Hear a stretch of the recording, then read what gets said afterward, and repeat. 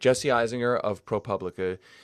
You and your team broke one of the biggest tax stories of the year, really of the last many, many years, obtaining confidential IRS documents showing what very, very wealthy people are paying or really not paying in taxes. So the first question I have for you on this is, what do you think the scandal is here in the data that you obtained? I mean, what should be the big takeaway for people who don't know much about this, but know that there's some big piece of news here? Yeah, well, so thanks for having me. We are going to have a series of stories, and I think that there will be differing kinds of scandals or outrages in those different stories. For instance, we had a follow-up story to our big main first story of the Peter Thiel's IRA and the gigantic IRAs, and that's a different set of questions and standards. So in our first story, what we lay out is a systemic problem where the ultra wealthy are in a different tax universe than the rest of us. And I think that it's simple to say that the way they manage their fortunes and the way our tax system is set up, they can simply avoid any significant taxation. Sometimes they can literally avoid all federal taxation. And so you see Jeff Bezos paying zero in federal income tax in a couple of recent years, and Elon Musk paying zero federal income tax, and Bloomberg and Soros and Icahn and others of their ilk literally paying zero, which I think is a scandal. And then the bigger issue is that they are in this entirely different universe and can sidestep the system. And I think that is a system, it's a scandal of legality. It's a classic Kinsey line of that the scandal is what's legal, not what's illegal. So one question that's come up in the first story, and we'll get to the Peter Thiel, the second story, because that's mind-boggling as well. But one thing that came up in the first story was this idea of income versus wealth, that you see wealth growth, but a lower amount of official income that these folks are classifying as income, and then what they pay in taxes on the income. And in a sense, what they pay in taxes on the income actually, in some ways, is in line with what you might expect, 20, 25% overall effective tax rate. But it's really the wealth issue. So they're growing their wealth at a much bigger rate than they're growing their income. Just for folks who don't understand necessarily the difference between like wealth and income and what those terms mean, I would like to just hear you sort of explain that. And then the question is, do you think that this speaks to what you found? Do you think it speaks to the idea that we need to be taxing not only income, but actually the issue is, how does the tax system apply to wealth? Sure. So let's back up and explain our tax system in kind of basic terms. And our story is a very simple idea, but it's worth really understanding. And then we can discuss sort of what the solutions are.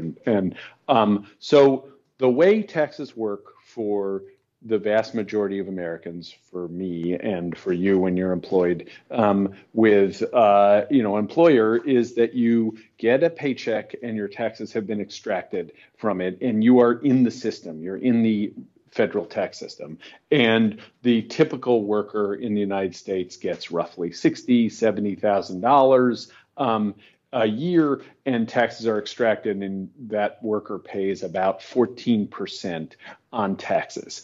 And if you're a single filer making as low as $45,000 a year, you are paying 19% in taxes. So how does it work for the ultra wealthy? And what we looked at when we talked about the ultra wealthy is we just looked at the top 25 wealthiest Americans according to Forbes, because there is no official government wealth estimates. It's just Forbes. And so we actually did look at income. and we looked at the taxes that they paid on their income. And I have to correct you because they don't pay the typical rates. So the IRS does measure what the highest earners make and what the highest earners pay in taxes. And that's that's about 1,400 people. It's roughly, it's the 0.001% of American taxpayers, and they pay about 23%. So they pay $23 for every $100 that they take in income. These ultra billionaires pay much less than that. They pay under 16%. On their income, on what they're classifying as income. They're classifying as income. Right. So they're paying much lower taxes in the classic conventional way that you can measure it.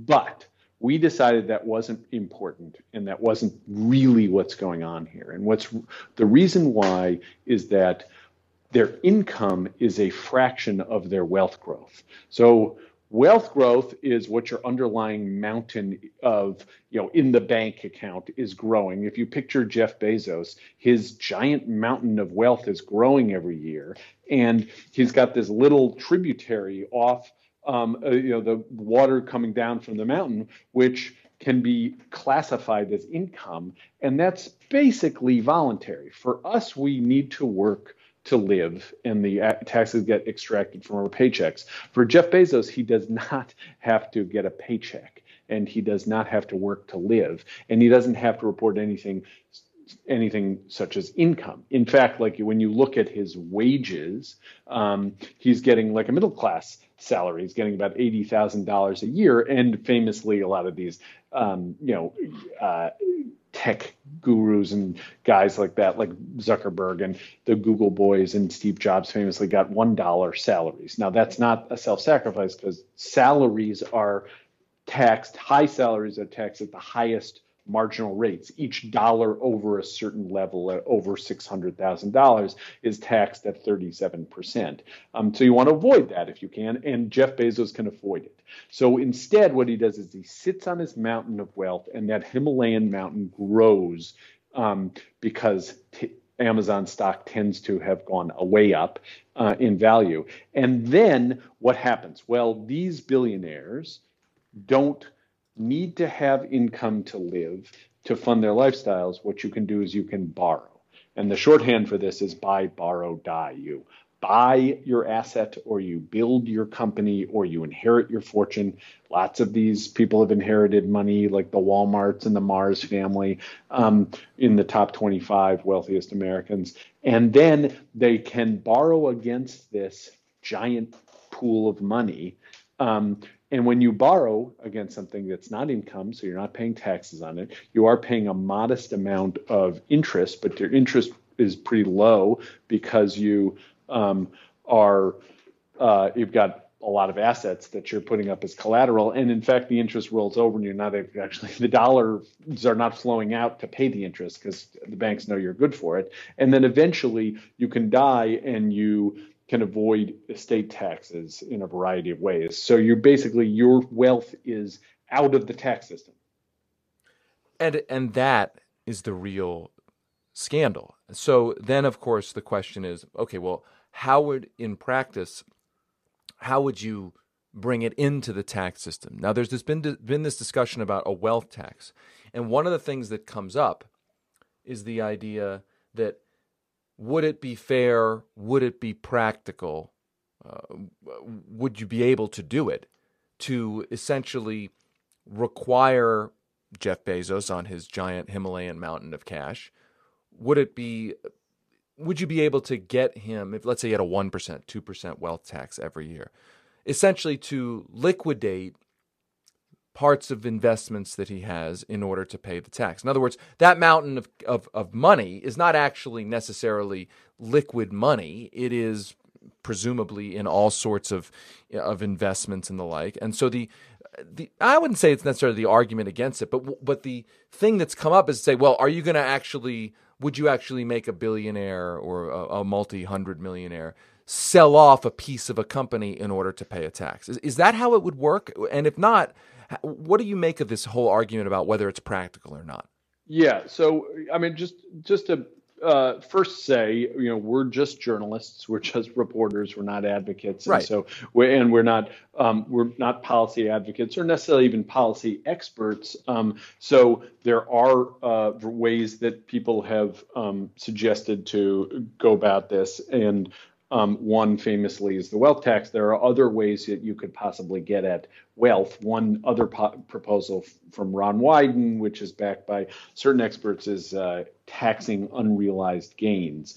And we can get to that in a second. But the first question is, with a wealth tax, you have some fundamental issues. One is how to measure wealth.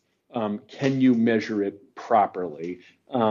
And with someone like Jeff Bezos or Warren Buffett, who owns a lot of Berkshire Hathaway stock, or the people, Mark Zuckerberg, who owns Facebook, it's a matter of public record how much they own, and their wealth is overwhelmingly tied up in those companies, Amazon, Facebook, and Berkshire Hathaway, and the price is set every single minute of every trading day, every nanosecond of every trading day, and so we have a very good idea of what their wealth is. We have less good idea what David Koch's wealth is, or Michael Bloomberg, because they have private empires, or Donald Trump, because he's got a private real estate empire. And just to interject there, it's not even just that it's private. It's that, just so folks understand this, it's that some of the things that they own, we don't know exactly how much they're worth, right? Like if you're Steve Schwarzman, Totally. the head of Yeah. Blackstone, and which is a private equity firm, private equity means you own an asset that doesn't necessarily, there's no scientific answer to how much the asset is worth until you actually sell the asset. So I mean, if he owns an office building, like how much is the office building worth? Well, we know what he bought it for. He could try to sell it, but you don't actually know how much it's worth until you actually sell it. So measuring that seems like kind of difficult. Yes, except, I mean, then this is a common critique of a wealth tax, except that we live in a very sophisticated financial system now where private assets trade hands all the time, partly because of private equity funds buying and selling private assets all the time. There are lots and lots of experts who are valuing these properties all the time. There are lots of people externally valuing commercial real estate and internally valuing it. And so, in fact, it's something of a canard that we can't value private assets. So this is where I was sort of going with it. So the one set of criticisms about the wealth tax, before we get into like how would they pay for it and what would they have to sell, is like, can you value this stuff? And the question and the point, I think, is you can, with the right amount of information. If the IRS were given third-party information from lenders and bankers, and they already get a lot of third-party information on certain things. They're getting third-party information from banks all over the world about foreign bank accounts. You could get third-party information about lending to certain assets and how they valued those assets, and you get a pretty good idea of what the values are. So objection number one, it's too hard to measure these super wealthy fortunes, is, I just think, wrong. So then the question is, well, do you want to make people sell all the time? What if they're not liquid?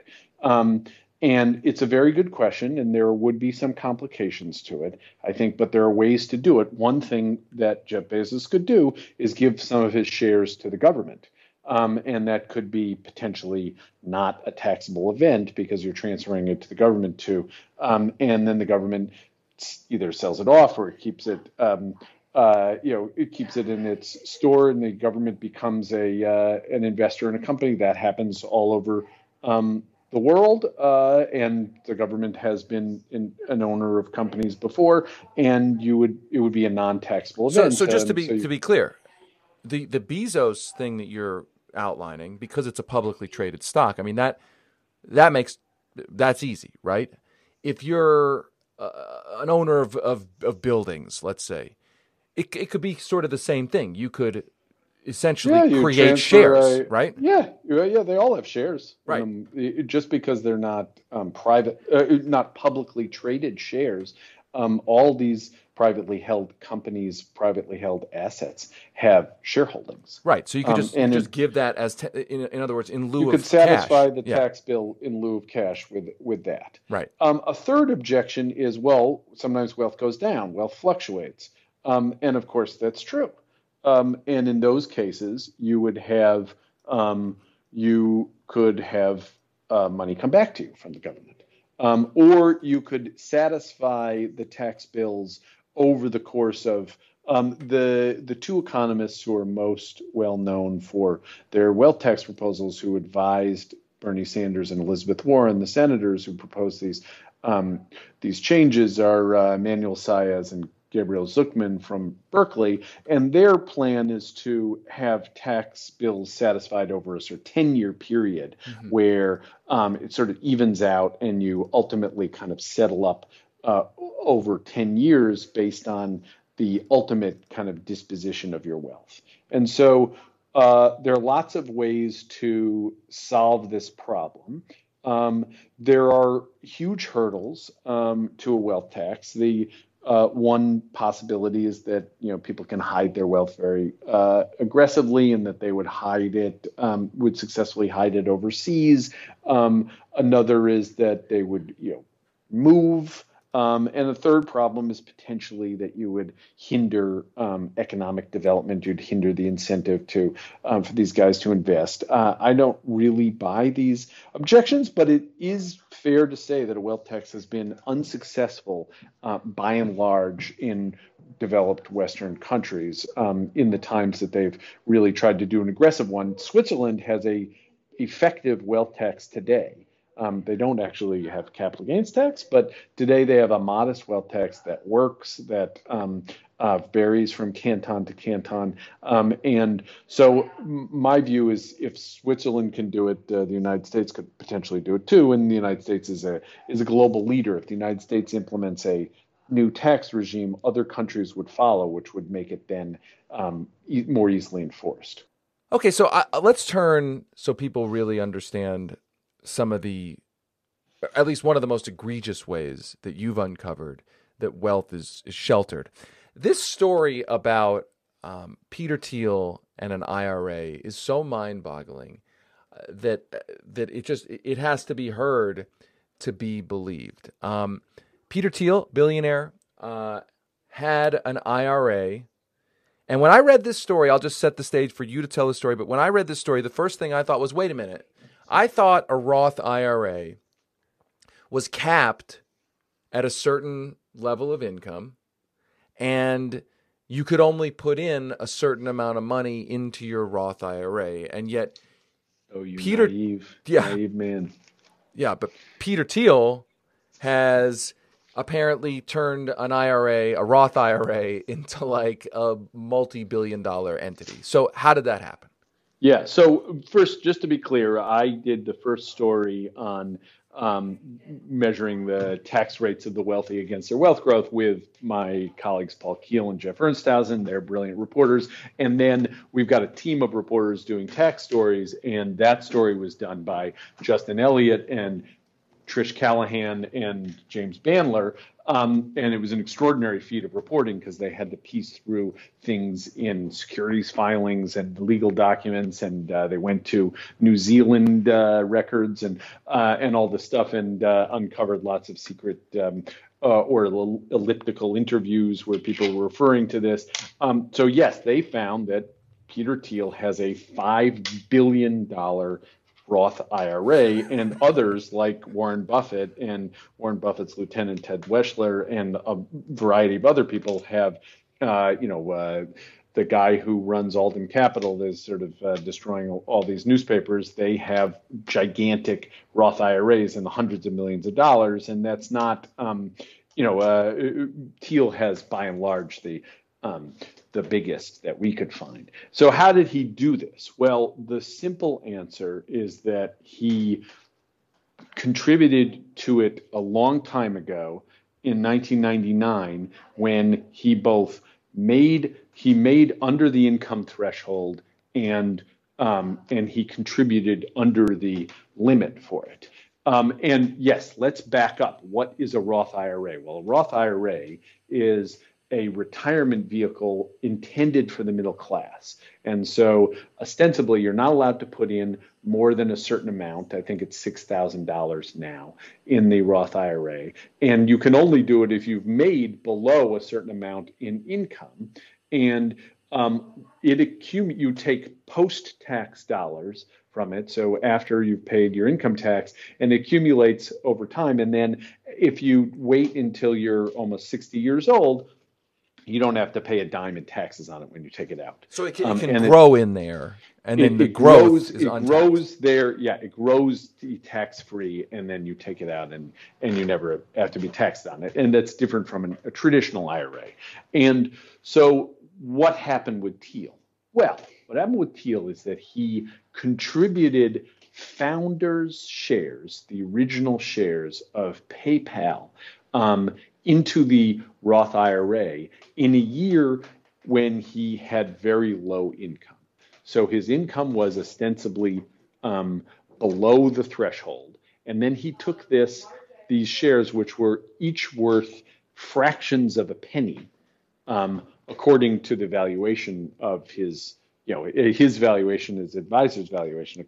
Is a very important point. But at fractions of a penny, so he put lots and lots and lots of shares that were worth very, very, very, very little money into the Roth IRA. It was below the threshold at the time. And then those have exploded in value. And then since then, he then he's got a bank account where he can move all that money into different investments and invest in lots and lots of things. And so then, boom, $5 billion, which if he doesn't sell until he's 60, he pays zero in taxes on it. $5 billion tax-free. It's not bad work if you can get it. So he basically takes PayPal when it's allegedly a penny stock, because he's a founder. He throws it in there. He uses a year where he's made under the threshold. He throws it thousand, maybe I don't forget how many stock, but a lot of that penny stock in there. And then it grows into billions of dollars, and it can just grow. And then when he takes it out at age 59, he doesn't have to pay any taxes on that at all. So in other words, not just like the typical, like I'm going to earn my wealth through paying the artificially lower capital gains rate. This is like I'm not going to pay any taxes on this at all. Yeah, nada, zero capital gains tax, zero income tax. And the issue is, you could imagine that you would say there are a lot of questions about whether this was strictly on the up and up, and whether this should have been able to happen, because there are a lot of restrictions about what kind of things you can put in and how they should be properly valued. You can imagine theoretically that you say, I'm going to take a total flyer on this unknown company and put in these. No one in the world can imagine that this company would ever be worth anything. Only I can see that eventually will be worth a lot. And so nobody is valuing this stuff at all. And so I will put it into an account, and then boom, it grew. And I had this extraordinary foresight.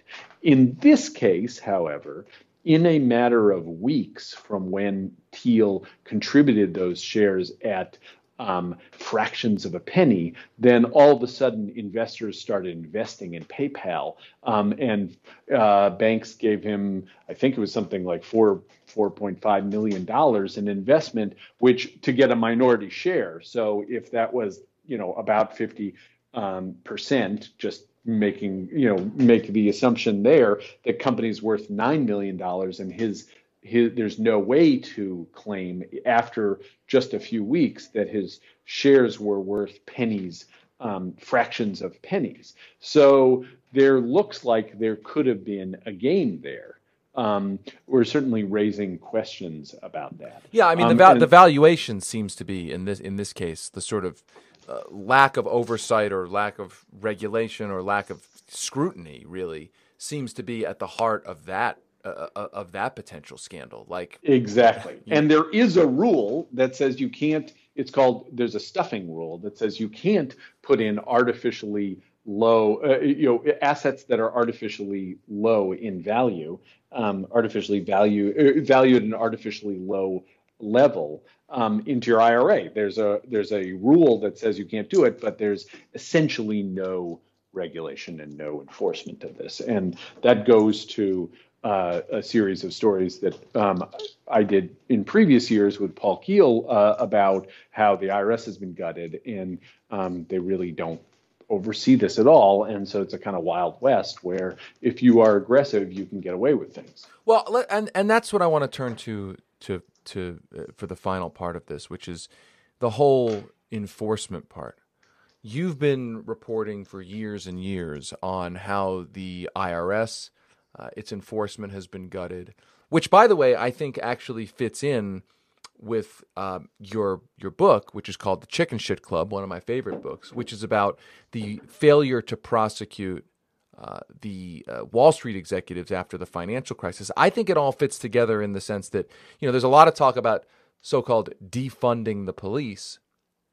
And you have folks on the right criticizing the idea of defunding the police. But actually, if you consider the tax authorities and the white-collar criminal enforcement authorities, the police, proverbially, the police have been defunded, right? Those Absolutely. police have been defunded a long time ago. And now we're living in a world of defunded tax and white-collar crime police. And so my question to you after we've heard all of this is, what do you think the game looks like, and is the game changed if the IRS is beefed up in the way, for instance, the Biden administration says that it supports? Like, are we at a place where the IRS can be rebuilt to actually deal with something like, for instance, Peter Thiel stuffing alleged penny stocks that are actually worth a lot of money into an IRA? I mean, how optimistic, pessimistic are you that it's even possible to police this stuff anymore? Yeah, I completely agree with you that the IRS, gutting of the IRS is of a piece of a continuation of what I was writing about with white collar lack of white collar enforcement. And, we say essentially we've had a prison abolition movement for CEOs.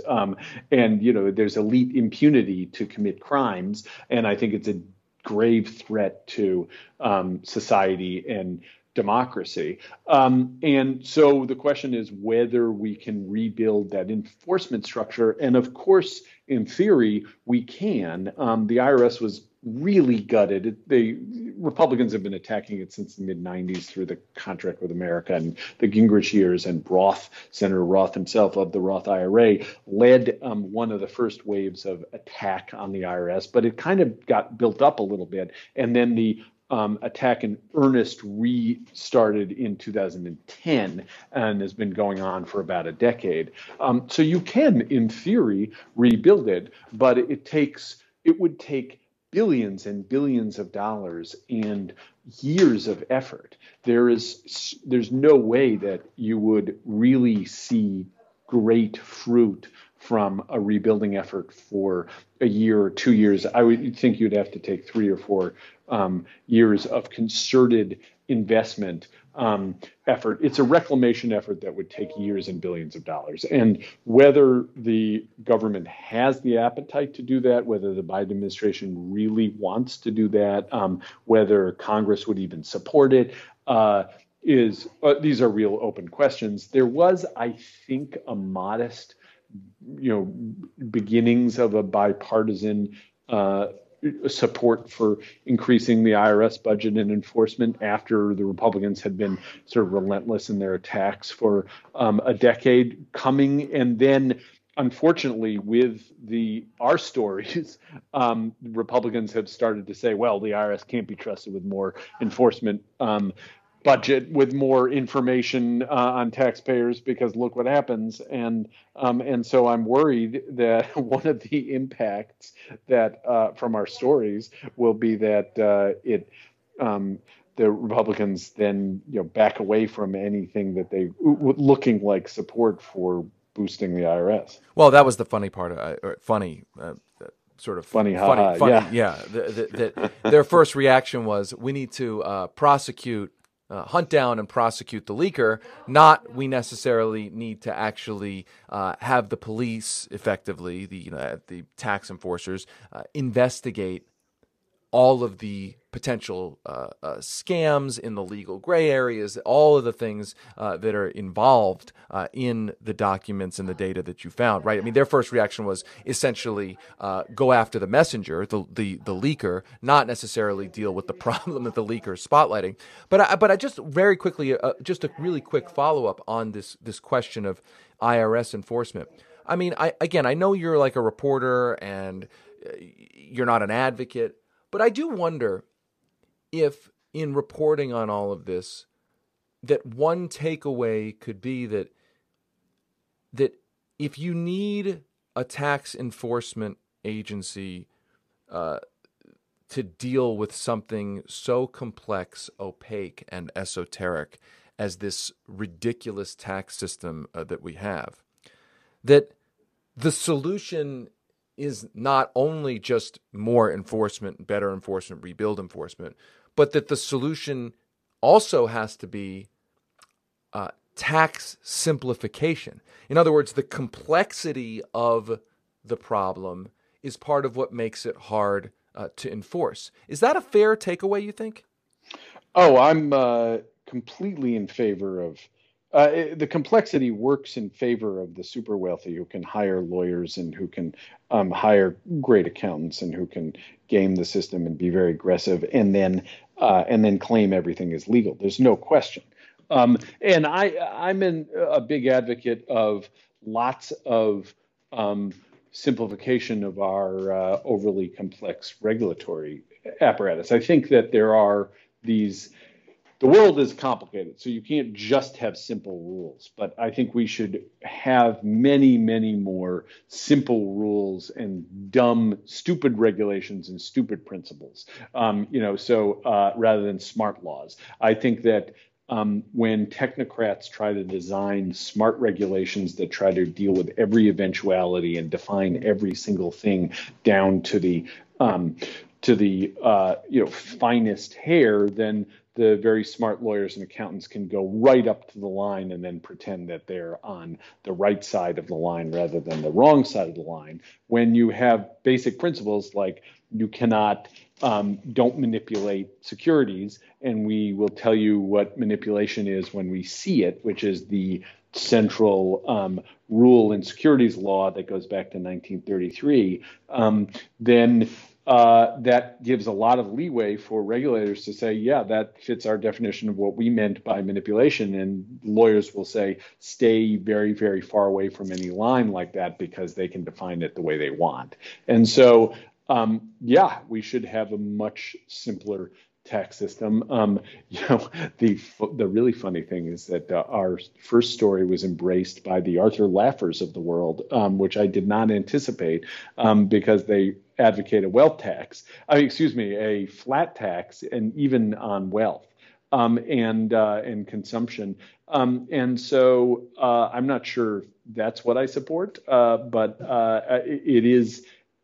There are proposals for simplifying the tax regime, but that is not even in the cards. Like increasing the IRS enforcement budget is a possibility in our current democratic system.